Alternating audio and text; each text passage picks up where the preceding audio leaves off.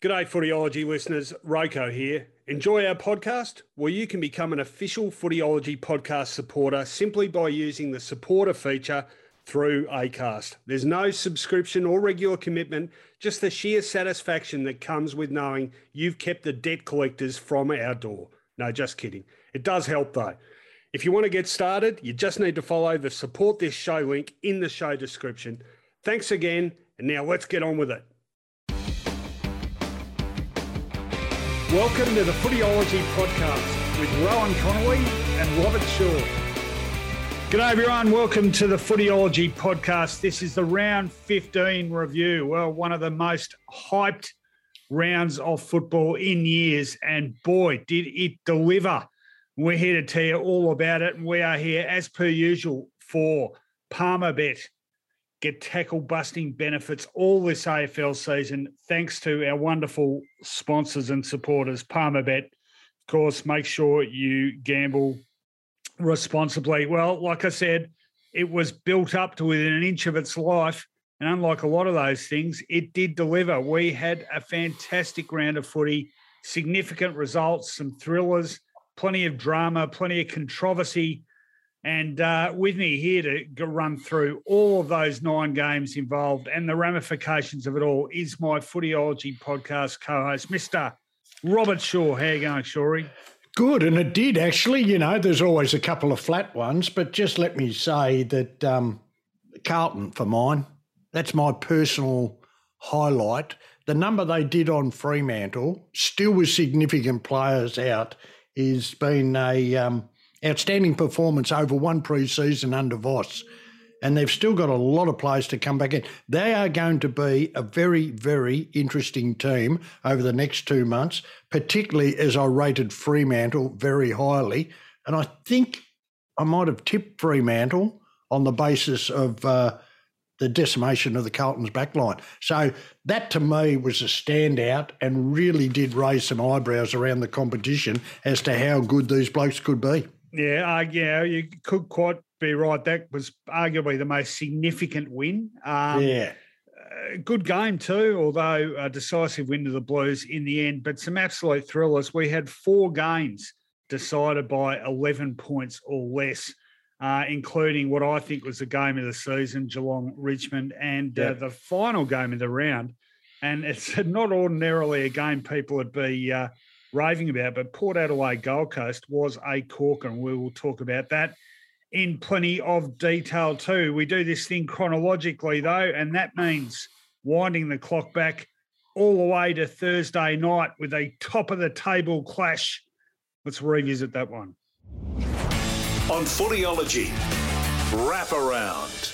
Round 15 kicked off at the MCG Thursday evening, top-of-the-table clash. Melbourne up against Brisbane. Melbourne been struggling, lost 3 in a row without their skipper Max Gawn, but boy, did the Demons come surging back into business with an emphatic win over a disappointing Brisbane lineup. The final score 16-21, 117, smashing Brisbane just 7-11. 53. The goal kickers for the Demons, 3 to Fritsch, 2 to Harms, 2 to Jordan, 2 to Pickett, 2 to Bedford, singles the rest. And for the Lions, the only multiple goal kickers, 2 to Hipwood and 2 to Robinson. Well, Rob, the Lions actually started the better, didn't make the most of some early opportunities. Mr. Jay Danaher missing a couple he could have kicked, but from quarter time onwards, it was the Demons in a canter, 6-1 in that second quarter, giving them a 5-goal break up by half time, and just continued on from there. They were terrific. Could have even won by more in the finish. Stephen May back and played really well for them. Jack Viney, terrific. Petrarca, Oliver, all the usual suspects were there. Very disappointing by the Lions. What did you think of this one? Yeah, they looked okay early, the Lions, and that's why I tipped them. I thought they might have been a bit sharper for them, and Melbourne weren't in that great a form.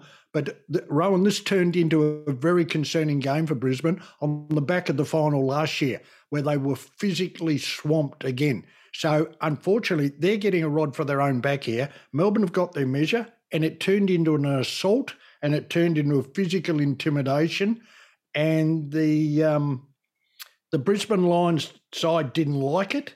It was led by Viney with 19, who stood up in the absence of Gawn, not in the ruck, but as the leader. He had 19 contested possessions.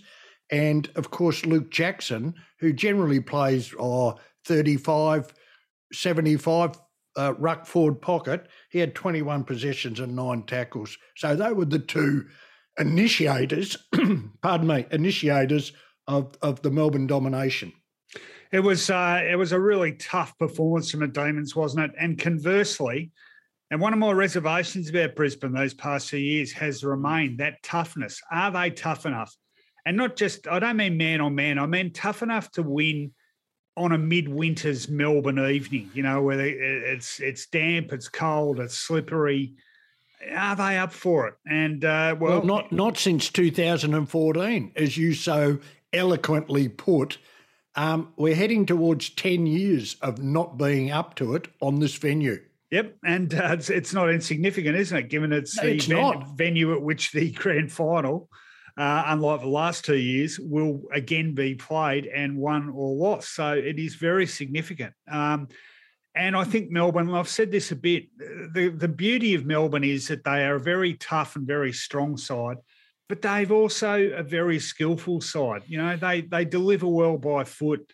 The problem over the last month has been their forward setup, but I thought it ticked over very effectively. Again, this time I thought Fritsch was really good for them up forward and gave them a target.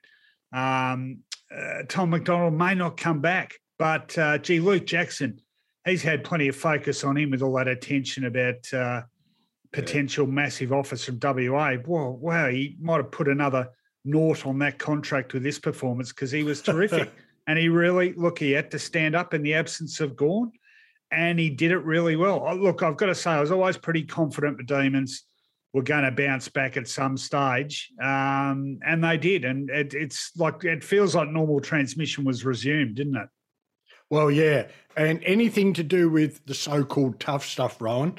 Clearances, they won comfortably, 46-35, and the contested possessions, they were plus 37. So they really peeled it back to what the basics were. They played like Melbourne. The second quarter set the scene, and if the Lions were to have a chance, they didn't take it early, which might have given a little bit of impetus their way. But that's a good, solid performance by Melbourne based on their the way they play. Based on their template. Let me ask you this then. But it's hard to become a tough side or a tougher side overnight. What do Brisbane do in order to? Toughness is mindset. Okay, we've seen it run. We went from the Marshmallows to a tough outfit. I've lived that with Essendon. No disrespect, the Marshmallows, to one of the most feared, toughest sides. But having said that, that team did have individual toughness in Hardwick, Solomon, the Johnsons, those sort of blokes. I'm not sure they have. Well, I'm not sure they have either, beyond Robinson. Mitch Robinson, who just else? Had to be brought out. I'm using the Essendon one that was there. It had to be brought out. I'm not sure it's there. Apart from Mitch Robinson, who's an ageing veteran now, who's a willing participant, this is a very, very skillful side. I'm not sure it's their role. A lot of it is mindset. There's no doubt about that. But they haven't got anyone they can move around and put in positions. They've got a very skillful half-forward line, haven't they? Charlie Cameron, like all the riches are loaded close to goal, aren't they? Yeah, and through the midfield with McCluggage. Zorko didn't get to the line. And they need Rich dominating, who's not a contested ball player. He's a ball user. It's going to be very interesting. Look, they'll probably win their first final. Well, will they? I think they're in the top four, Brisbane.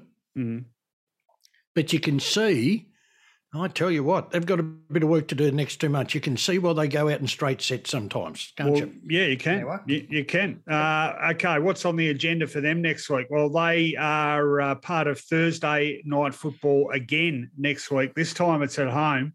That'll be a welcome relief. It is, however, up against the Western Bulldogs, who we know are a very capable side. So that will test them. That is next Thursday evening at 7:20 p.m. Melbourne, they make a trip to Adelaide Saturday afternoon, twilight, in fact, 4:35 p.m. Eastern Standard Time. Melbourne takes on the Crows at Adelaide Oval. Of course, that was where they dropped their first game of last year in a thriller by a point, but dare say you can have some lengthy odds on there being a repeat of that. All right, so it was 1v2 and a very decisive win to the Demons. That was Thursday evening, and Friday night we had a double header. Let's talk about that. Marvel Stadium was the setting for the first of two Friday night games, this one between the Western Bulldogs and Hawthorn. In the end, a very decisive win to the Bulldogs by 7 goals, no less. The final scores, Western Bulldogs 19-11, 125, defeating Hawthorn 12-11, 83. The goal kickers for the Doggies, 3 to Norton, 3 to Riley West, very handy up forward, 2 to Johannesson, 2 to Dunkley, 2 to Shackey, singles, the rest. Good spread of goal kickers there. In fact, I'm counting 12. For the Hawks, 4 to Mitch Lewis. He is having a really good season. 3 to Luke Bruce, 2 to Moore, singles, the rest. Well, they started slowly, the Doggies. The Hawks certainly had the better of the early going. In fact, they were 26 points up midway through the second quarter, but one man clicked the Doggies into action. That man was Tom Liberatore. Fantastic around the contest, turned the tide almost single-handedly, it seemed, there for a while, to the extent that the Dogs not only got on a roll, once they broke the ice, they kicked 13 straight goals before the Hawks managed to respond. Bit of a free-for-all in the last quarter. In fact, 14 goals kicked in the last quarter, 7 apiece. That would be the highest scoring, I forgot to look, but that would be surely one of the highest scoring quarters AFL footy has seen for. That's usually one of my questions, Rowan. Yeah, hey, Rowan, when was the highest scoring? I don't know, Robert, but I will look it up at some stage. Oh, well, that's good. 13 goals in a row, mate. Yeah, the Hawks were quick. It's very similar to the Brisbane game. In a way, very good start, sharp. The Hawks, quick, worried them with their pace and had a very good focal point in Mitch Lewis up in forward. But you're absolutely right. Most of my discussion is based around Tom Liberatore. He's ended up with 30 disposals, 11 clearances. Go on. He was superb in close, releasing those players, letting them run. They're winning without Bailey Smith.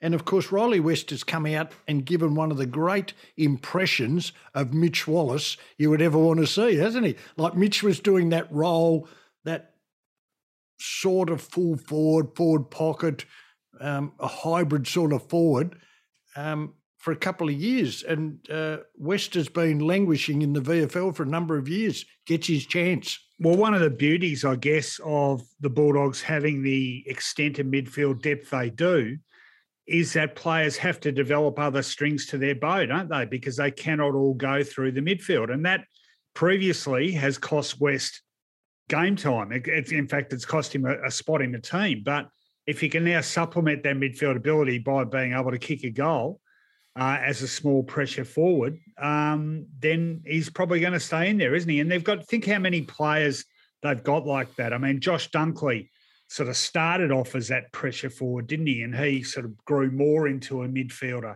The Bont swings between midfield and goes forward. Yeah. They've got so many guys that can play multiple positions, and West might have just made himself indispensable by being able to kick a goal. The other thing I like about it, and it includes West and Waitman, but maybe they will settle down with Jamara Ulhagen, Shackey and Norton. Maybe that will be their three-pronged attack. question without notice. I forgot, Rowan. I should know. English and injury, or was that concussion again? What was he missing for? Okay, delayed concussion. I'm sorry, it was delayed concussion. What, yours or his? It was his. Oh, not yours? That was a joke. No, yeah, it sounded like mine, didn't it? Yeah, I just had a memory loss. Delayed concussion. So he comes back in for Sweet, but I'm very confident in they'll keep with those three tools. Then they've got Weston Waitman at ground level. Johannesson can kick too. And they've got the flexibility that you spoke about. Dunkley pushing forward, Bontempelli pushing forward. And Libba's not shy at having a shot. He's a very efficient kick for goal. And we have covered a lot of the Western Bulldogs. So how'd you see the Hawks, mate? I thought they were everything we thought they were. And then they're everything we know they're not, if that makes sense. It does make sense. Oh, look, I think it's 7 out of 8 they've lost now. Or 8 out of 9. Oh, well, see, that's not good.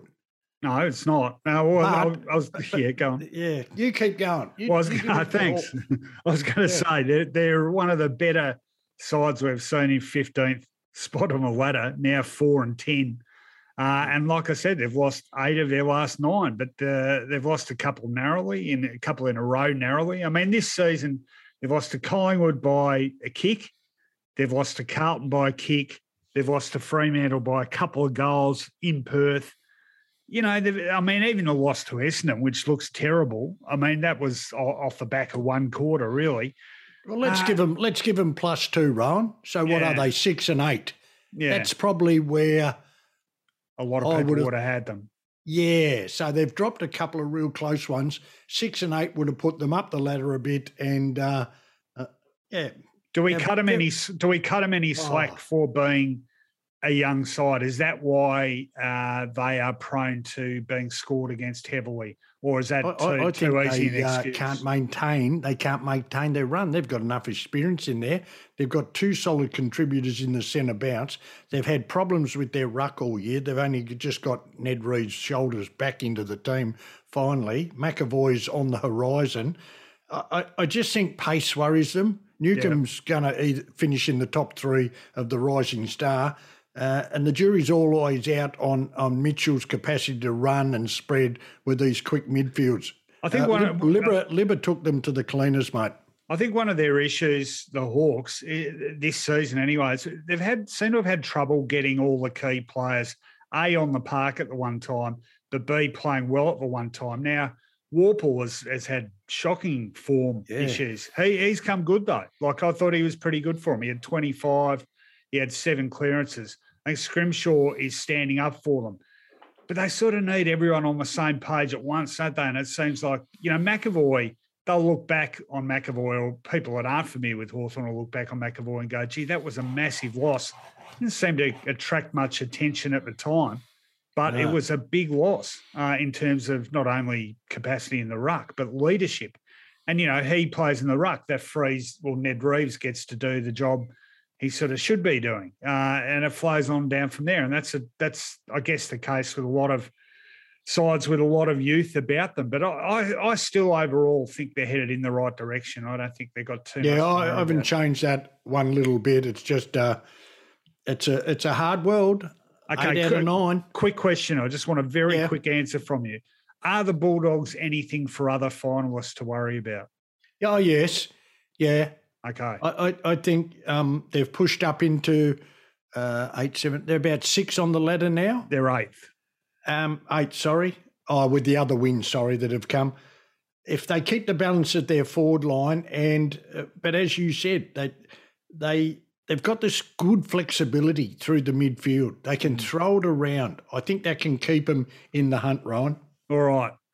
What have those sides got next week? The Hawks, they are up against the Giants at Giants Stadium. That one is on Sunday afternoon at 3:20. And the Doggies, as I said before, they are playing Thursday night footy up at the Gabba against Brisbane, 7:20 p.m.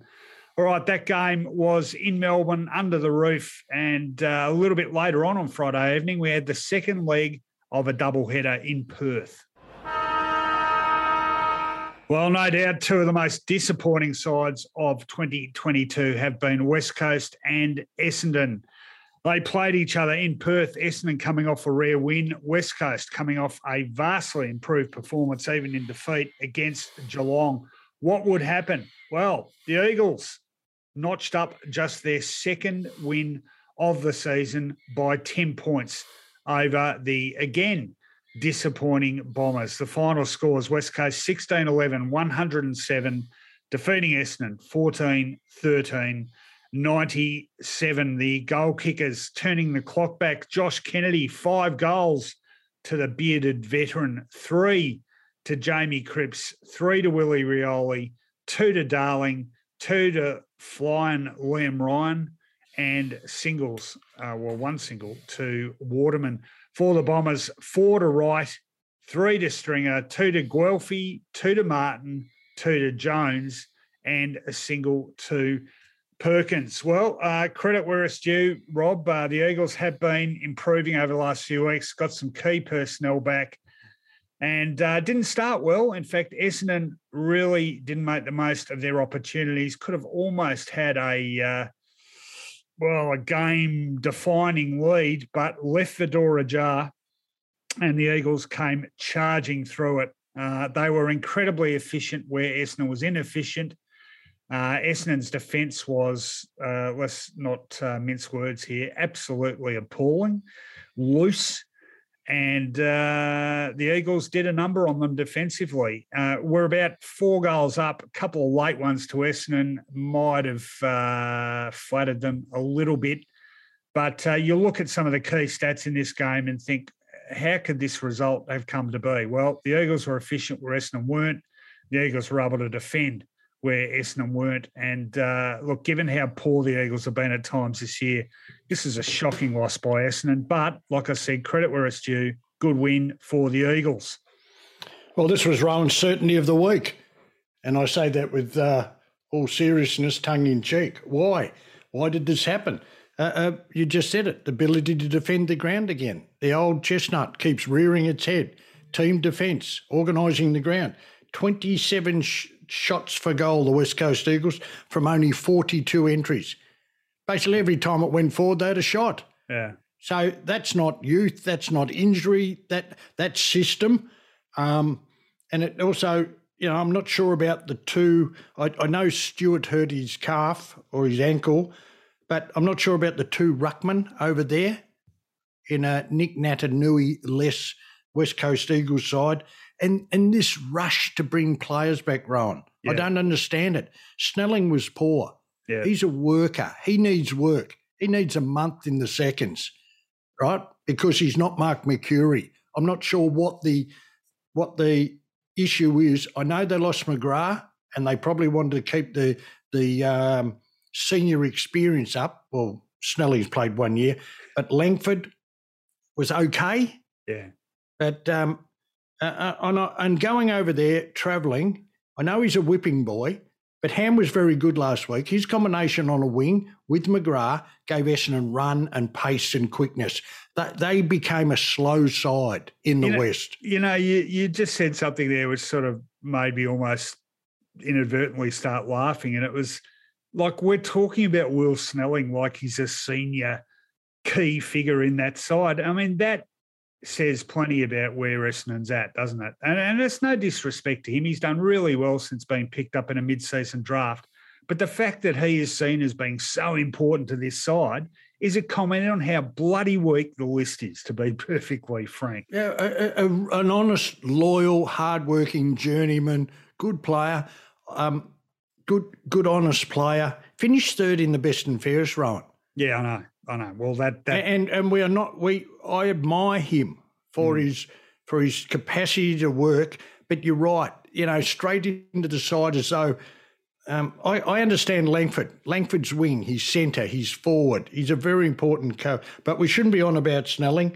A couple of other things that happened the week before. Guelphy did a great job on Sinclair and kicked 2 goals on him. This week he's played more wing half forward. And Essendon let Yo go. Yeah. So you had a yo-yo. Well, there's always one opposing defender they seem to let go, isn't there, and who has a picnic as a result. Yeah. I want to ask you one quick one about an Essendon player, and then we do need to talk about West Coast. Zach Merritt. Now, he's had 28 disposals, but I reckon he's starting to have high possession games with very little impact on the game. I think he needs his combination mate there. The Parrish, the clearance factor with Parrish and his relationship with Merritt is very important. I thought Merritt was a little bit lost, didn't hurt the opposition. It's been the criticism of him, score involvements, getting the ball inside 50 and making his left foot a real weapon for Essendon. Essendon have conceded 100 points again. And, of course, it's quite interesting. Kennedy gets played back into form. Rioli and Cripps haven't kicked a goal for ages. They get back into form. Unfortunately, Rowan, it's symptomatic. My worry about Essendon was the mental toughness issue to back it up. You were very confident West Coast would win, and unfortunately, it came to fruition exactly as everyone thought it would play out. And that raises a question in itself. I would have liked to have been wrong. We would love to be wrong. Yeah. Let's talk about West Coast.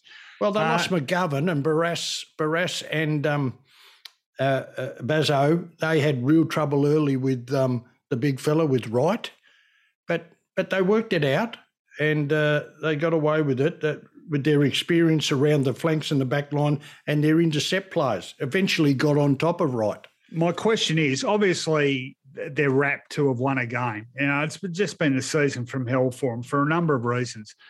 I wonder if, I'm not trying to nitpick here, but I wonder how happy they would be, though, because it is I'm looking, for instance, at their best players. Here's West Coast best players as named on the AFL website. Kennedy, Rioli, Cripps, Yeo, Shuey, Darling, Duggan. I'm not seeing a lot of fresh blood there, Rob. No, and compared to the side that they played at, even though Essendon's youngsters did have a down day, you're right. You're absolutely spot on. You're rolling out the same numbers you've rolled out for years now, and unlike Essendon, who were the losing team, there's no sprinkling of youth appearing in those best players, and it is an indication. And what youth they do field in that side, it doesn't seem to have much continuity. It doesn't seem to have much impact. I mean, there's no one over the last couple of years who's come into that West Coast side that you've looked at and gone, wow, this kid's going to be a star, is it? I mean, it really isn't. They've been sort of in and out of the side. There are a few guys last year who seemed to do a bit who haven't been part of it this year. I mean, look, Oscar Allen, to be fair, Oscar Allen's a great prospect, but he literally hasn't played this year. No. I mean, so Okay. I'd certainly put him on the list, but there's not too many to go with him. So I look at this result for West Coast and I think, well, where do they go from here? Is this what you really want out of the rest of the year to salvage a few wins on the back of your veterans, or do you need to be sort of Well, they're going to get stronger because Nick Natanui at 33, Rowan? Yeah. He's going to come back in next week. Yeah. Well, some interesting selection decisions, I think, for Adam Simpson to ponder. All right, next week for either club, the Bombers, they have got a MCG clash against Sydney, Saturday afternoon, 1:45 p.m. West Coast on the road. They are coming to Melbourne on Sunday afternoon, 2:10 p.m. to play Richmond. A pretty tough ask for both these teams. They will be up against it. All right, that was Friday night football. 3 massive games to play on the Saturday. Let's chat about them. First of a big Saturday trifecta involved Carlton and Fremantle at Marvel Stadium. Great tests of both these teams, and it was a test won decisively in the finish by the Blue Baggers by 31 points. The final score was Carlton 12-9, 81, defeating Fremantle 7-8-50. The goal kickers 4 to Charlie Curnow. What an excitement machine he is. He's the Peter McKenna of the 2020s, Rob, the roar of the crowd when the ball goes near him. It's pretty exciting. 4 to Curnow, 2 to Cottrell, 2 to Harry Mackay.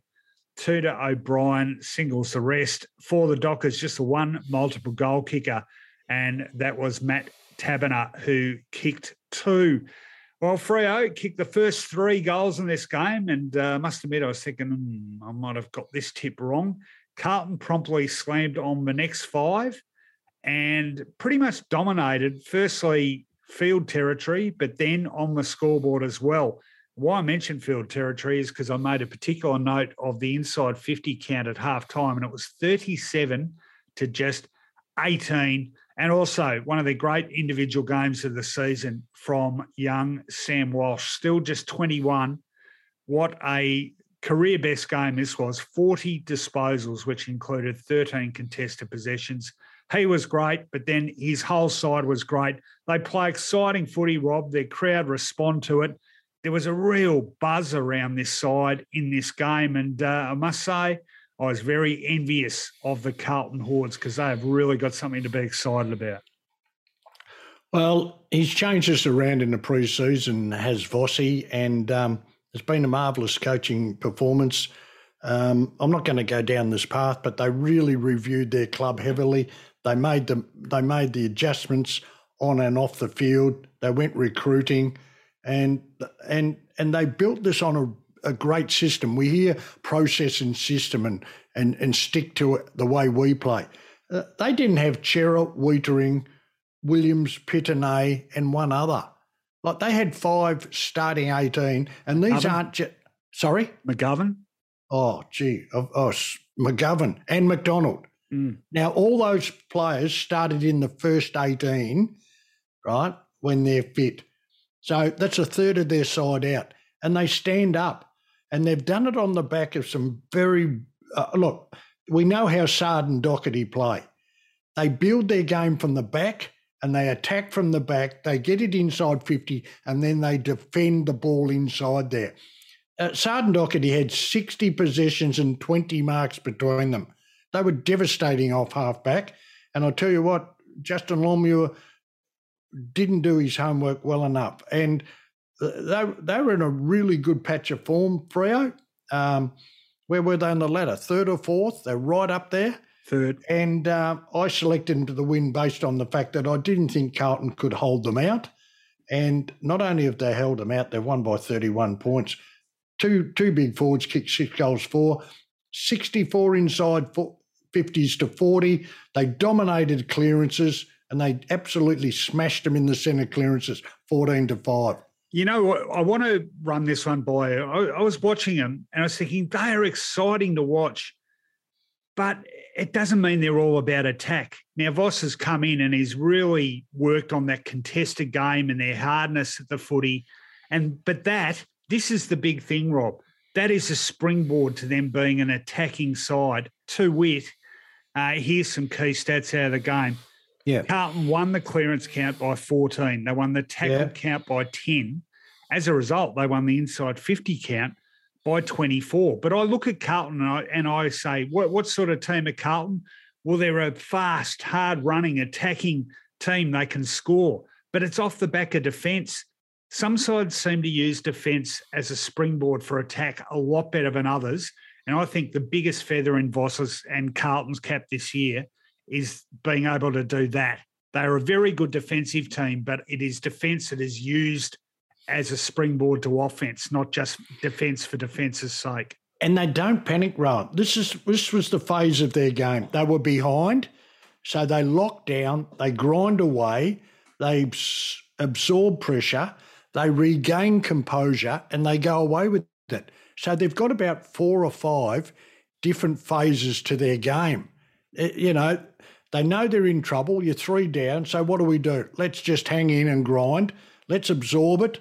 Let's regain our composure. And then when we get back on level terms, they go for it. It's a very, very good testimony to the work they've put in. Sard, Newman, Doherty, they're the keys to it. And what sides wouldn't love Curnow and Mackay inside 50 for your team?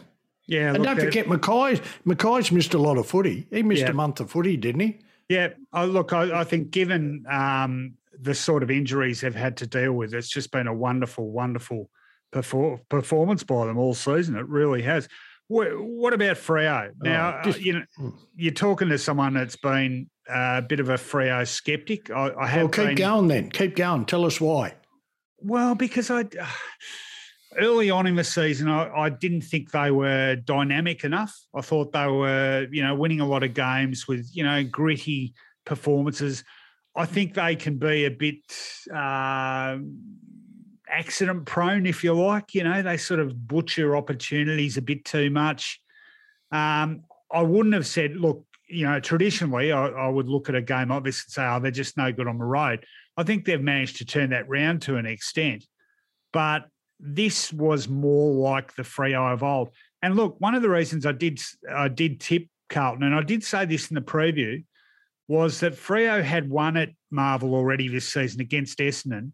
But if you remember that game, it was a game in which they really broke clear late. There were periods in that game where Essendon, until quite late, despite playing terribly, was still very much in the hunt. And I looked at it and I thought, it's a bit of a battle, You're going to need to be really switched on to beat Carlton the way Carlton are going in Melbourne now. Are you good enough to do that? I just had my doubts. So I don't know. Are they a top four side? They've got a few rivals for top four status now, haven't they? Melbourne, Brisbane, Geelong, and Carlton. This might be the loss that cost Freo a top four spot. And I will say this, if they are to be any chance of winning a flag, I think they would have to have a top four slot to do it. And you've got to remember that, I think the difference, I matched them up pretty well with Carlton when both are at full strength. They play a very similar game. Longmuir has tried to develop the similar patterns to what Carlton did. But the main difference from me is the explosiveness and the capacity to build from the back through Sard and Doherty. It's a significant difference. You sort of said Fremantle might be a bit of one pace coming out of the back line.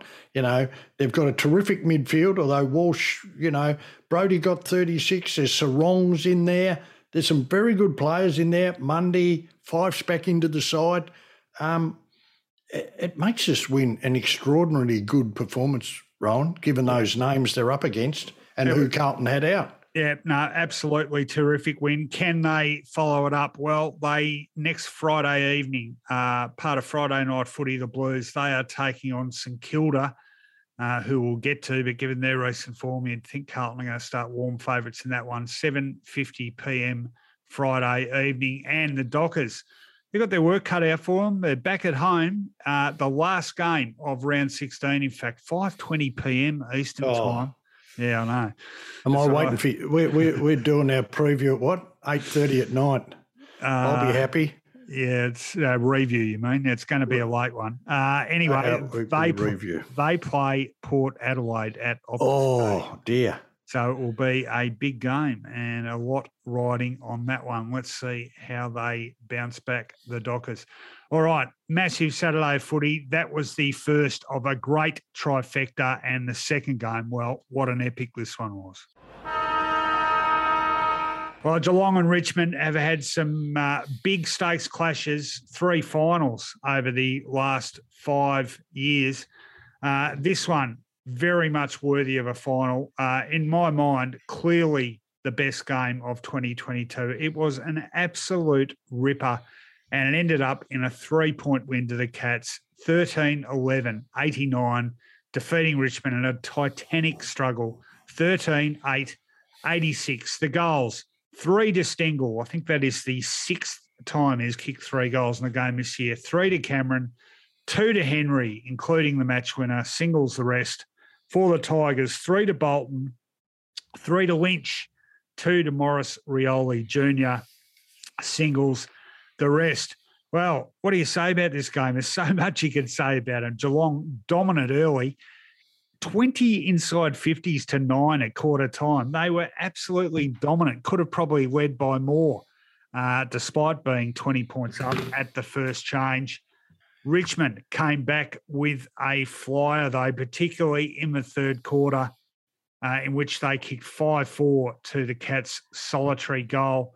They then added another couple at the start of the last quarter, and by that stage led by 17 points after having trailed by 35. They'd kicked 10 of the last 12 goals.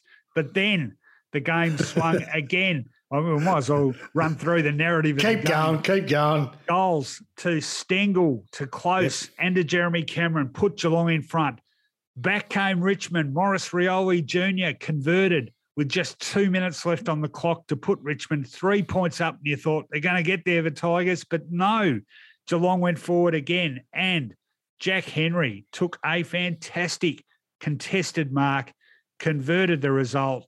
3 points up the Cats with 1 minute 14 left on the clock. They were able to see out time from that moment on and won a famous victory. Now, I'll put this one to you as well in your first comments, because the obvious talking point, I did want to talk about the game, but obviously everyone talking about Tom Stewart's KO of Dean Prestia. Very ugly looking incident indeed. It has been referred, as expected, straight to the tribunal. He will be getting, well, no less than you'd think 3 games, probably more. I made the mistake of tweeting about it and off the top of my head said, well, it's got to be at least a couple, and immediately got crucified for saying only a couple. But it did inspire some angry reactions. So I'll ask you your thoughts on that one. And I know this is more news, but what was the theme of angry reaction? You only said 2 games. Correct, yeah. Oh, sorry. No, this is a 3 to 5. Yeah, I know. Can I just say, though, for those people listening who did go me on Twitter, apart from saying get stuffed, I will also say I was tweeting 10 seconds after it happened, and I said it was terrible. Look, it's got to be, and I just said it's got to be at least a couple of weeks. Yeah, okay, it's going to be more than a couple of weeks, but like I don't think I'm public enemy number 1 because I said it's going to be at least a couple of weeks. Anyway, that was okay. Just give me. Let's. I don't want to talk about this. I want to talk about the game. So tell me, how many weeks will he get, and how many weeks should he get? 4 and 4. Okay, good. Now tell us what you thought of the game. Well, it was mesmerising, wasn't it? Like you just gave it away, led by 35 points, and Richmond without Prestia, who has probably been their best player since coming back from those hamstring issues, and they look to have gone, by the way, which is a great thing for them.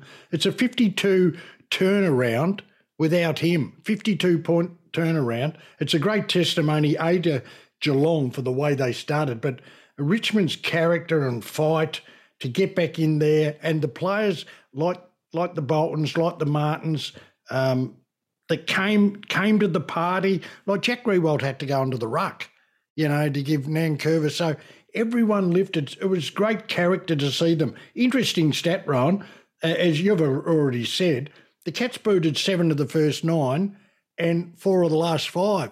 So they had these 2 phases, and in between, it was an absolute war of Richmond fighting back. 10 of 12 Richmond in between those 2 runs, yeah. Yeah, what an extraordinary stat. Some really good matchups.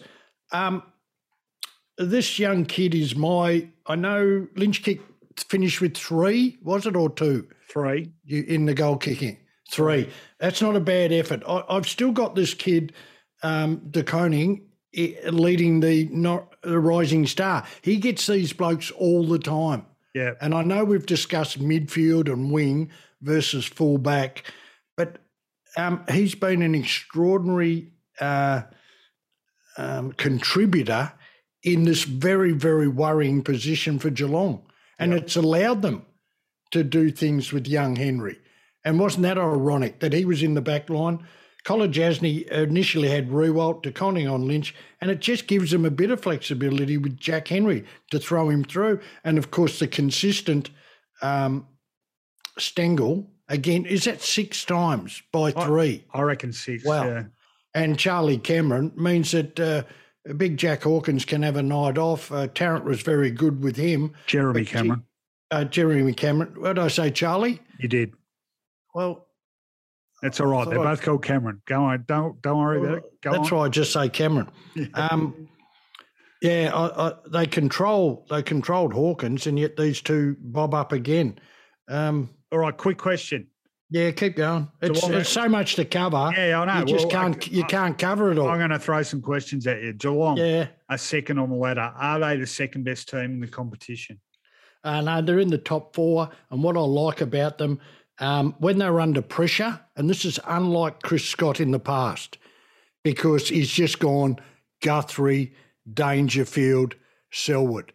His centre bounce was Cameron and Atkins. Mm. And he's found a sentiment in Atkins. And if you ask me, Shuri, yep, I haven't seen Geelong all the time. I've seen a lot of them. What's the difference? He's prepared to be creative with positional play and not just run the same 3 through the midfield. Okay, bigger, more controversial question. Well, will be when you hear my answer to it, but I'm going to ask you first. Richmond are 9th on the ladder. Are they in the best 4 teams in the competition? No, they're the 5th and 6th best team in the competition. They're both. Okay. I don't know how that works, but okay. No, they're not 7 and 8. Yeah. I haven't got them in the top 4, so that means they're either 5th or 6th. It didn't make sense to you, Rowan? Sort of. Yeah, no, I knew what you were getting at. They're middle of the 8. Okay, I reckon they are in the best 4 teams in the competition when all personnel are there. Now, you touched on it. They've done this. Very good of you. They have done this. It'll mean a lot to them. They have done this without Prestia. They have done this without Bolter. They have done this without Lambert. They have done this with Dusty and Rewalt, not exactly firing on all cylinders.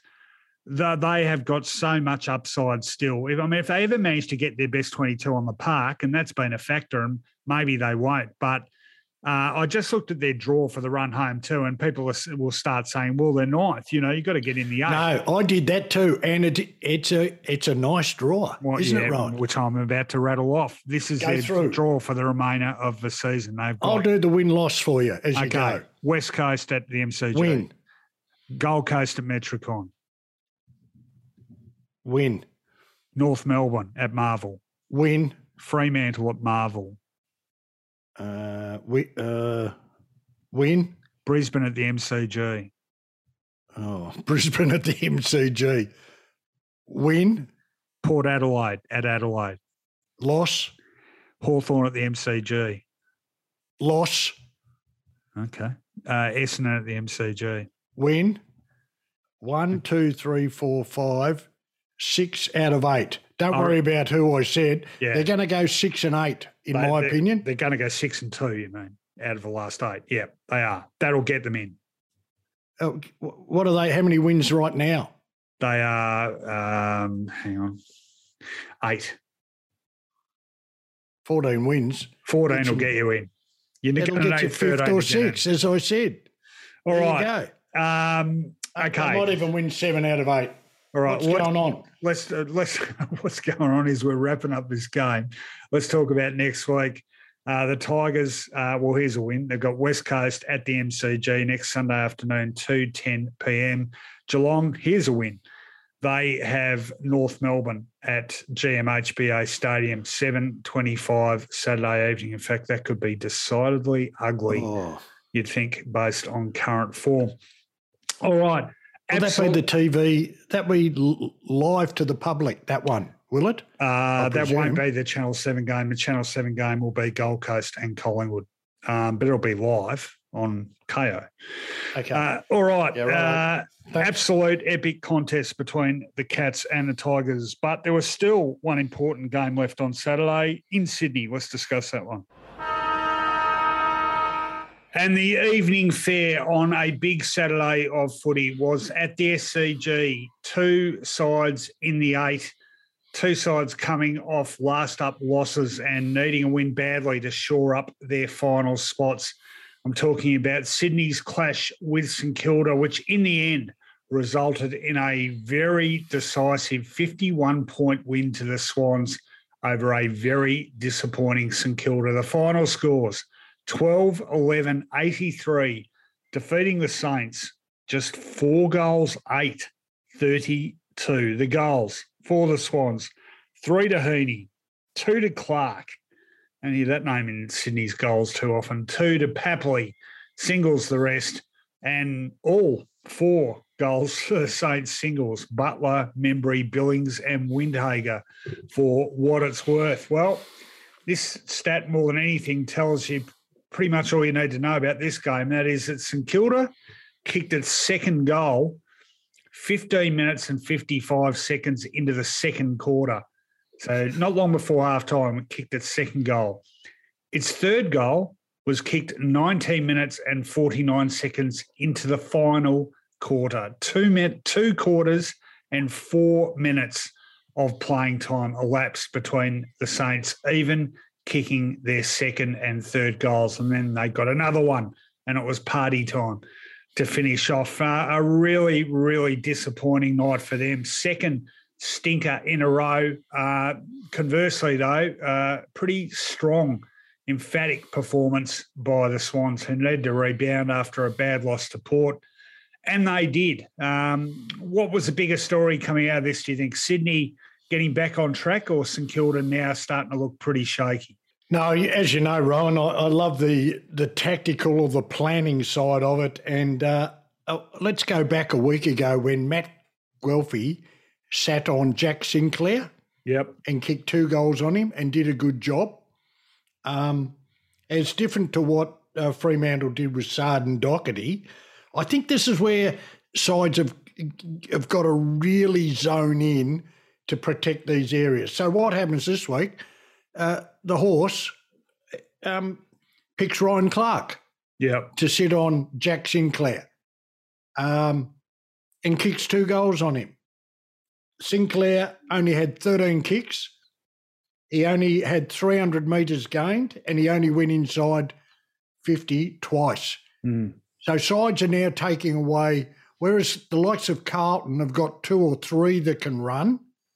If you take away Sinclair's damaging run, and that's twice in 2 weeks, so he's going to face, in the next 3 games, he's going to face Carlton, Fremantle, Western Bulldogs. Yeah, I'm searching for a win for the Saints in that group. Just let me ask you on Sinclair. You negate him, you have no Brad Hill, and all of a sudden you're looking at him and thinking that's about 90% of their running capacity, isn't it? It's the running capacity. And they've moved Brad Hill a little bit more forward this year. And you're right, Ron, there's their run. And where did St Kilda where did Sydney belt them? In the mobility in the run of Florent and Haywood and the pace of these sort of Blakey off half back. Hang on, that's what I want to say. Jake Lloyd and Nick Blakey in similar roles had 70 possessions. So that's where I'm targeting. That's what the greatest interest to me is. The Horse did his homework. Ratton left Lloyd and Blakey basically run free. There was no defensive pressure, and they've come off a loss to Brisbane, which was a good loss, decimated by an out-of-form Essendon and beaten by 9 goals that's their 3 weeks, with these 3 weeks coming up. Sydney were very good. They were mobile, they were quick, they had their mind on the job, they planned it very well, and they deserved their win. And I thought one really, the thing Longmire would probably be as happy about as anything is who was important in this win. Now, Blakey's a guy, we know how capable he is, but he hasn't necessarily been at the forefront of that young group of players in terms of week in, week out performance, but he was great in this game. The other one I thought was great for him. And I'm not saying he's not usually a contributor, but he contributed more in this game, I thought, was Florent. So you're starting to see, Blakey and Florent in this game. Haywood, I think, has been important for them this year. So you're seeing a bigger spread of contributors. And the other one, of course, no Peter Laddams after that brain explosion last week, but Hickey came back and he was really important for them, I reckon. Well, they couldn't cope. They had to use Marshall in the ruck, took away one of their strengths in the forward line. Yep, Ryder and Hill, notable admissions. They need both of those players really influencing games. It's going to be a real interesting watch, this team, Rowan. I'm not talking about imploding. I'm not talking about dropping their bundle, although I think young King needs, the McCartan boys did a number on him, and he just looks he's only a young fella, not much energy about him, Rowan, is there? Not much excitement, vibrancy. I know they made a statement dropping Higgins, but if Higgins and Gresham aren't going and being the annoying little things they are, there's a real void there. There was just a real boringness about their forward half. Yeah, no, they looked flat as an absolute tack. And it's happened it happened last week. It happened in that first game of the season against Collingwood. When they're like the little girl with the curler Saints. When they're good, they're really good. But when they're bad, they are horrid. And when they're bad, more importantly, you look at them and you think, do they have enough depth? And I'm starting to get that feeling about him now. And it's interesting, Jack Steele came back. He had 27 disposals, so pretty good first-up game for 5 weeks. But did he have the impact you'd want him to have? Perhaps not. Seb Ross is the other one, 31 disposals. And I think there's too many times Ross gets plenty of the footy but doesn't really impact that much on a game. I'm looking for your reaction here. Rowan, it's a hypothetical, and I'm not potting the St Kilda side in any way, shape or form. Rowan, in 3 weeks, they could be 3 games out of the 8. Oh, yeah, no, look, they're in a real hole. I mean, they're 10th on the ladder now after this round. They're below Richmond. They were percentage. 4 weeks ago. Yeah, well, the other issue with them is also percentage. Their percentage isn't fantastic. In fact, they're 9% behind the Tigers, so they're level on points. So a season deciding next few games for them. And as you say, they've got a pretty tough run coming up. In fact, let's talk about what these two sides have got next week. For the Swans, it is a trip to the MCG Saturday afternoon, 1:45, to play the beleaguered Bombers. So tell you what, they made short work of them first time around this season, so no reason why they wouldn't be doing that again, you'd think. For the Saints, they have Friday night football up against the Blues, 7:50 p.m. So they have definitely got their work cut out for them. Tough times down at Moorabbin after things were looking a lot better just a couple of weeks ago. That was a massive Saturday trifecta of games, and there were 3 games left to play on the Sunday. Well, both these teams have been struggling, but someone had to come up trumps, and someone did, and it was the side, well, I tipped anyway. I'm not sure why. Yeah, we'll get to that. North Melbourne playing Adelaide at Blundstone Arena in Hobart, and it finished in a emphatic win to the Crows by 57 points, no less. Adelaide 17-13, 115, defeating North Melbourne 8-10-58. Dual-pronged attack for the Crows. They look terrific together. This dynamic duo of Taylor Walker and Darcy Fogarty. 10 goals between them, 6 to Big Tex, 4 to Fogarty, 2 to Rowe, and singles the rest. And for the Roos, just the one multiple goal kicker, that was Cameron Zerha with 2. Well, notable day for North Melbourne with shinboner of a century, Glenn Archer's son, Jackson, making his senior debut. It was a feel-good story. He acquitted himself quite well, I thought. Got involved in a bit of a push and shove too, which I saw his old man interviewed about at halftime, and he was lamenting the fact he didn't throw one during the push and shove. Those days are gone, Glenn. You really don't want him to get rubbed out. They started pretty well, the Roos. It was only a goal and a bit the difference after an entertaining first quarter. But that's pretty much all she wrote for the Roos, because from quarter time onwards, it was 12 goals to just 4. The damage done after half-time, 10 goals to 4 after the long break. Winners up forward in Walker and Fogarty.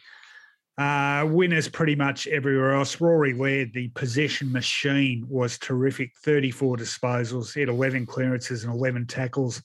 Ben Keys had 30. Jordan Dawson, 29 off half-back. They dominated territory, 16 more inside 50s. North Melbourne, well, it wasn't like they couldn't get their hands on the footy. Aaron Hall had 38 disposals. Jai Simpkin, 28. He's a very consistent player for them. Hugh Greenwood had a crack. But, boy, the amount of mistakes they make, turning over the footy, bombing the ball forward, without getting a clean clearance out of congestion, et cetera, et cetera. You can see what they were trying to do. They were trying to use the corridor a bit more. I mean, points to them for trying to be a bit more attacking and generate some scores. But, God, they make a lot of mistakes. And if a side as poor as Adelaide, and they haven't had a very good year, can exploit it to that extent, it gives you an idea how far off the pace the Roos are. So 57-point loss to one of the bottom sides. To one of the bottom sides on the ladder. You got to ask where to from here for the Roos. Well, we're saying the same things. The margins are exactly the same. I'm not going to let you read it out again. All I know is that the alarm clock is set at 6 o'clock in the morning as Jeff Walsh strides into the car park at Arden Street to begin his review. And it is needed. An external pair of experienced eyes, inexperienced coach that's been an administrator, new president, new CEO, been there a couple of years. Brad Scott's gone, Carl Delina's gone, James Brayshaw's gone. Okay, it is a new start, but this is a very good move by the people at North Melbourne to ascertain exactly what is going on. It's a spiritless place at the moment, and that's why Adelaide won. They played with care, they played with passion, they played with some pride, because their record's pretty average as it is, Rowan. And I thought, well, home ground advantage, North might set themselves for this one, and I gave them a chance to win. I didn't see them losing by close to 10 goals. There's some interesting stories coming out of this game. One of them, now, Taron Thomas, now he's been dropped of late for insufficient effort on the training track. He looked just away with the fairies, to be honest, in this game, and it was revealed afterwards he's been struggling with the death of his grandmother. But you just wonder, like, if he's that sort of far off the pace mentally, should you actually even be playing him? And yeah. There are a couple of moments or non-efforts here today where I just thought... He is a Tasmanian boy, so he probably wanted to go home and play. Keep going. Sorry, mate. Well, David King made some strong comments about it on the during the call. I'm not having a go at him either because he wasn't to know what the background was. But, I can't help thinking if they're reduced to playing guys who clearly aren't mentally in the space to be playing, it gives you an idea how much you're struggling. And they're just struggling in every conceivable way at the moment. It's hard to see any light at the end of a tunnel right at this stage, isn't it? Well, there is a semblance, there is a look of West Coast Eagles about them, and the fact that you can read out the best players from this week with the best players from last week and with the best players. Once again, the lack of the cream rising to the top and any semblance of exciting young talent emerging. Look, they're showing bits and pieces. Bailey Scott, young Archer wasn't the worst on the ground by a long way. I'll give you about 10 worse than him. I don't know why the most important player on the ground comes back into the side in Mackay. He's up against Walker and Fogarty and plays up the other end of the ground. I'm not sure where you're building from. And Noble said, we worked on it on the track and it looked good on the track. My question again is, where are you building this side from? Yeah. Are you building it forward of centre, or are you building it like everyone else does from back, building a solid back line and taking it from there? But Walker and Fogarty had 10 between them. Aaron Hall is an interesting player. He presents with great numbers, but maybe he's symptomatic, Rowan. He laid 2 tackles.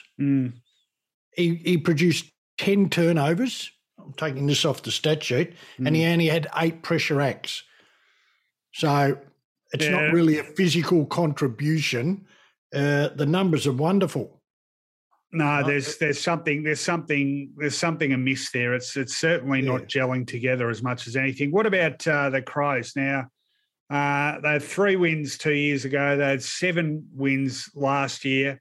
They started off this year okay, really fell in a massive hole. They're up to 5 wins now. We had them with 8, didn't we? I think at the end of the year. So they've got 8 games left to win 3. Do we think they're on track with where they should be? I reckon they'll finish exactly the same run. Yeah. I think they'll find 2 with the possibility of a 3. Yeah. So they might win more games. They're dealing with Walker's contract at the moment. Oh, it's so important he continues. Yeah, I was going to say, it's an interesting contrast to West Coast, isn't it? Because we're talking about West Coast getting any value out of the best players continuing to be the veterans. But you look at Adelaide and you can see value with Walker, can't you? Because he's clearly a good mentor and teacher for Fogarty. Thilthorpe, Fogarty and Gallant, who have disappeared off the face of the earth at the moment, but that's okay. They need him. And, okay. All right, you done? Yep. Okay. And all the best to Jeff Walsh tomorrow morning. Yes, well, want to be getting in there bright and early, I suspect. All right, what have both these teams got next week? Adelaide playing Melbourne at home, Adelaide Oval, 4:35 next Saturday. That is a twilight game. And for the Roos, well, it doesn't get any one of the toughest road trips, if not the toughest road trip in footy, down the Geelong Road to GMHBA Stadium, where they play on Saturday evening, 7:25 p.m. Maybe one of those avert your eyes jobs. Okay, that was the first game on the Sunday card. Let's talk about the one in the middle. Collingwood took on Greater Western Sydney at the MCG Sunday afternoon. The Pies, they won again their 5th in a row by just 11 points, though. A bit of a scare there right at the finish. Inaccuracy, though, perhaps making the scores closer than they should have been. Talk about inaccuracy. Collingwood, 11-22-88, defeating GWS 12-5-77. In other words, 33 scores to 17 for an 11-point win. They made hard work of it. For the Pies, 2 goals to Cameron, 2 to Elliott, 2 to Henry, 2 to Myercheck, singles the rest. For GWS, 4 to Hogan, 2 to Riccardi, and singles the rest. Well, the Pies, good 6 goals plus up at the final change. Wet conditions, and you think, this is just going to wind down to a gentle and very comfortable win. But GWS, to their credit, they found something in that last quarter, and they came very, very hard. So hard that when Jesse Hogan kicked a goal, they were back within 16 points with a bit under 5 minutes left on the clock. Ball went back to the middle. Quick clearance. Toby Green kicked another one. All of a sudden, with 4 minutes 17 still left on the clock, it was just 10 points the difference. They attacked hard again, the Giants, but all hope lost for them when Jack Ginnivan, can draw a free or some antagonistic behaviour from opponents, can't he? He did so again, and O'Halloran for the Giants conceded a 50-metre penalty, and that was all she wrote. So the Pies winning the game as you'd expect they should have in the end, but making some hard work of it. How'd you see this one? Oh, intriguing. It was good because we've got a team that kicked less goals than the opposition, but didn't they dominate the scoreboard shots, 33-17, as you said. This game was nearly spoilt by something I never ever talk about. This is the first time I've ever said this. Some of the most extraordinary umpiring decisions I've seen in a long time. The deliberate Tamor under extreme pressure on his hands and knees, contesting, and the ball went through. And well, hang on, I'll tell you why. He paid that one because he ruled that he made contact with the ball from outside the square, which is automatic. Doesn't matter if you're under pressure or not. Right. You have corrected the millions of Collingwood supporters. I'm glad you did that. No, but there's an important but there, though, because the bone of contention was that what Moore claimed to the umpire was that he had hit the ball again after kicking it before the ball crossed the goal line. I think he did on the line. And I think he did too. So I think I'm right then. I'll stick to my guns. You're sort of right. I think the umpire got it wrong, but what he paid, had he not touched it, would have been right. Gotcha. Okay. I'm with you. And then 250s, 250s by an umpire against Collingwood. Look, one for moving on the mark, and then the other one, I thought you're allowed to ask them with your hands out now. But an umpire... They've been a lot more lenient on it lately. Yeah, they weren't this time then, and that was a 100-metre penalty. I shouldn't go on that. Himmelberg into the ruck was a good one. He's had another huge day, centre-half back and the back. I just thought overall they always looked a class above them, Rowan. They wasted opportunities with goal kicking and always seemed to have a very comfortable buffer of around 3.5 goals. So around 24... 18 to 24 points, not doing it easily, but there was something about GWS. They were gone. They managed to will themselves back into the contest. Himmelberg went to the ruck. He was mobile because Cameron and Cox have been dominating against Lockie Keefe. So that gave them a little bit. And they got on top in the midfield. They went forward. They had a good target in Hogan, who contested strongly all day. He's kicked another 4 goals this time. But I think Collingwood were able to generate far more play from behind the ball. Sidebatum had a good day. They moved Pendlebury back. And, of course, Maynard did a very, very good job on Toby Green. I want to ask you, is Spike McVeigh potentially doing himself out of this job permanently by their seeming inability to stop side scoring? That's an interesting question. He certainly freed them up, and they do look a better side, if that makes sense. Yeah, but they're more positive side, but they leak a lot of scores. They leak a lot of scores. That's a fact. Will that come into the discussion if he has an interview? You bet it will. But maybe he's releasing the pressure valve. We don't know how Leon coached. It looks like Mark coaches the opposite way, which I'm finding a little bit strange knowing Mark.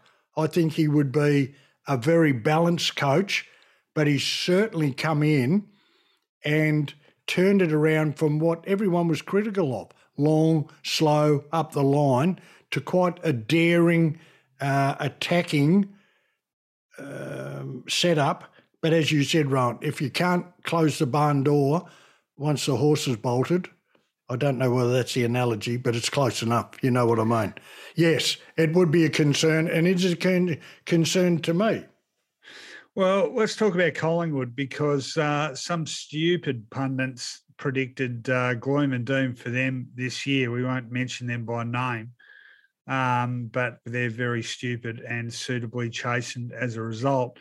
But look, things are looking great. They're 7th on the ladder and looking even better when you have a look at their draw. Now, we'll do the same exercise for them. I'm going to read you their draw very quickly. Yes. Don't hesitate. Give me a win or a loss here. So, next week, they're playing Gold Coast at Metricon. Loss. Kangaroos at the MCG. Win. Adelaide in Adelaide. Win. Essendon at the MCG. Win. Port Adelaide at the MCG. Win. Melbourne at the MCG. Loss. Sydney at the SCG. Loss. Carlton at the MCG. Loss. Okay, so what's that? Oh. You didn't keep count, did you? No. If there's 8 to go, I went 4 and 4. 4 and 4. Okay, well, so 4 and 4 at the moment. That would give them 13, which gets you in.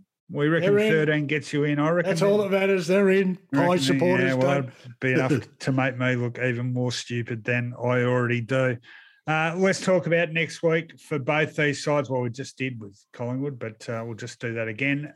Big game against Gold Coast at Metricon Stadium. I tell you what, if they can win that one, absolutely finals, definitely more likely than not. That's Saturday night, 7:25 p.m. Gold Coast and Collingwood. GWS, they have got a home game at Giant Stadium against Hawthorn on Sunday afternoon at 3:20. Okay, one game left in round 15, and this one was a cracker. Well, not too long ago, you would have been looking at this game and thought, oh, geez, that's a bit drab. But this one promised to be a pretty good game. Two sides with finals hopes squarely on the line, and both played like it. This was a great game. It was intense. It was really tough contest. Some great footy played, some controversial moments, and tight the whole way through, and tight right to the end. Saw Port Adelaide emerge victors over Gold Coast by just 2 points. The final scores, Port Adelaide 13-15, 93, defeating Gold Coast 13-13, 91. Power getting off to a better start, 3 goals up at the first break, but Gold Coast pushing really hard through the second and third quarters. Third quarter was just a great quarter of footy, 6 goals to the Power and 5 to the Suns, and then really tough final term with Gold Coast kicking another 3 goals.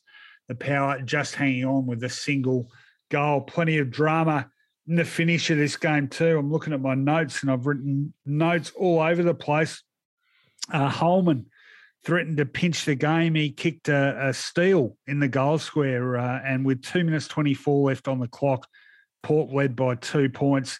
A big moment, Sam Powell-Pepper's clinch tackle on Took Miller with a minute 30 left might have just won Port the game. Xavier Dersma kicked out in the full with 50 seconds left. The ball went forward. Charlie Ballard marked. Bizarre what he did next.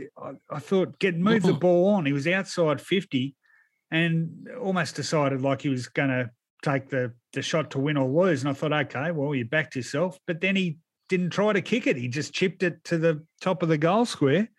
It was rushed out of bounds. A handball by Willem Drew. Was that insufficient intent? Many people would argue it was. Just enabled them to hang on, though. It was a close one, wasn't it? It was an absolutely ripping game of footy, this. And Port win.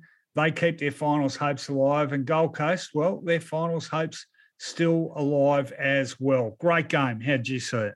Yeah, I think we're down to both those sides still in with the hunt. The door's still open down to 12th. I love the game. I wasn't surprised. The Port Adelaide home ground advantage, hanging on to that chance to get into the 8. And the continued consistency of Marshall. And another thing, another 4 goals from him. And I'm glad Georgiades is back into that side, because I think these 2 young players are the future. They're very good young forwards. And, of course, at the other end, there's also a consistency element about Chol and Casbolt. They've kicked another 5 between them. They haven't let the Suns down in any way, shape or form this year. No, they haven't. And just talk about a game of inches, which was the case at the end. I'm glad you mentioned Mabby or Chol, because he's ended up with 3, but he was literally like a couple of millimetres from having at least 5. He hit the post twice, flicked the post twice within the space of 5 or 10 minutes. Someone else hit the post in the last quarter, I think Ainsworth. Yeah. So they had their chances, the Suns. And I'll tell you what, if nothing else, and if they don't make the finals, you will at least look at them and say, this is a far more resilient side than we've ever seen Gold Coast put on the park before, because Port were pretty dominant early, and 3 goals up at quarter time could have actually been a bit more. And previously, that would be the end of the Suns. But they came back, and they've done that consistently this year. So credit to Stuart Dew. He's really instilled a much tougher streak in this side. Also, Isaac Rankin. 3 goals. Yeah, he also got injured at a pretty inopportune time and had to go off for a little bit. But, yeah, his capacity to come back from what looked like a really tough knock, hurt his shoulder, still managed to get back on. There's just, you're finally looking at Gold Coast and thinking this isn't a basket case. There's some real talent here and young talent that can do something for a few years. Well, I tipped them to beat Collingwood next week, basically on the gut feel and the fact that they've got a very sustained game plan. That's a night game, isn't it, right? Yes, that's a night game, 7:25. I don't think the Pies are a bad side in the wet and the greasy conditions, which will eventually come down on the Gold Coast. But they're a very simple side, and that's a credit to them. That's not a knock on them. They got beaten 102 marks to 59. They don't mess around with the ball. They don't chip. They don't accumulate possessions. They had 24 at half tackles, which is a great effort. They kept themselves in the game when, as you said, it just looked a little bit wobbly, but they were a resilient mob. And when they weren't losing, when they weren't winning early, they stuck to this clearance, contested and direct theme that they've got. And it stood the test of time. It's really helped them. We'll just tell you what either side has on the agenda next week. Port Adelaide have got a road trip to Perth to take on Fremantle at Optus Stadium, 5:20 p.m. Eastern Time. Well, you might know your answer quicker than you thought. Afternoon, yeah, true. That's true. That will very much test them. Gold Coast, as we discussed before, big Saturday night game for them against Collingwood at Metricon. Just quickly, Rowan, Collingwood are where and how far ahead of Gold Coast? Collingwood, as we speak, are eighth on they're seventh on the ladder, and they are 2 games ahead of Gold Coast. So this is your traditional 12-point game. 12-point game. Yeah, well, there'll be 3 games ahead if they win. Oh, okay. I thought they were called 8-point games, those ones, but whatever. Oh, yeah, they are. Yeah, I see what you mean. All right. Well done. Okay. That was it. What a fantastic round of – that's one of the best rounds of footy for a long time, isn't it? But it hasn't had much to beat, though, Rowan. Come on. Oh, okay. All right. Be like that. Over the years, with the COVID and games everywhere, it's been a tough couple of years, and it's just great to see footy of that standard with people coming back to watch footy, live footy, played at that level. Yeah. So well done to those teams that really gave us some great spectacle, finishing with the Port Gold Coast game at 4:10 this afternoon. It was a ripper. Well done to all sides involved. Well done to everyone who turned up. Well done to us for watching it all and giving you a full rundown on it. Oh, dear. Thanks very much to our official Footyology podcast partners, Palmerbet. You get tackle-busting benefits all season thanks to Palmerbet. Always remember to gamble responsibly. You can support us at the Acast supporter page wherever you listen to this podcast, and you can become an official Footyology patron by clicking on one of the many links to Patreon, a wonderful supporter of independent media, writing and publishing, and those links are all over the Footyology website. Check it out. Plenty of footy. We've got the wrap, Shane Hope's wrap of this fantastic round. We've got some great basketball stuff at the moment. If you're a Hoops fan, Jared Prosser, very learned man on American basketball, is doing season review on all 30 NBA teams. And we've got some other great writing as well. Warwick McFadgen writes for us. Andrew Gardner writes for us about all manner of things, politics, society, music, you name it. We write about it, Footyology. Check it out. And if you can support us, $7 a month makes you an official Footyology patron.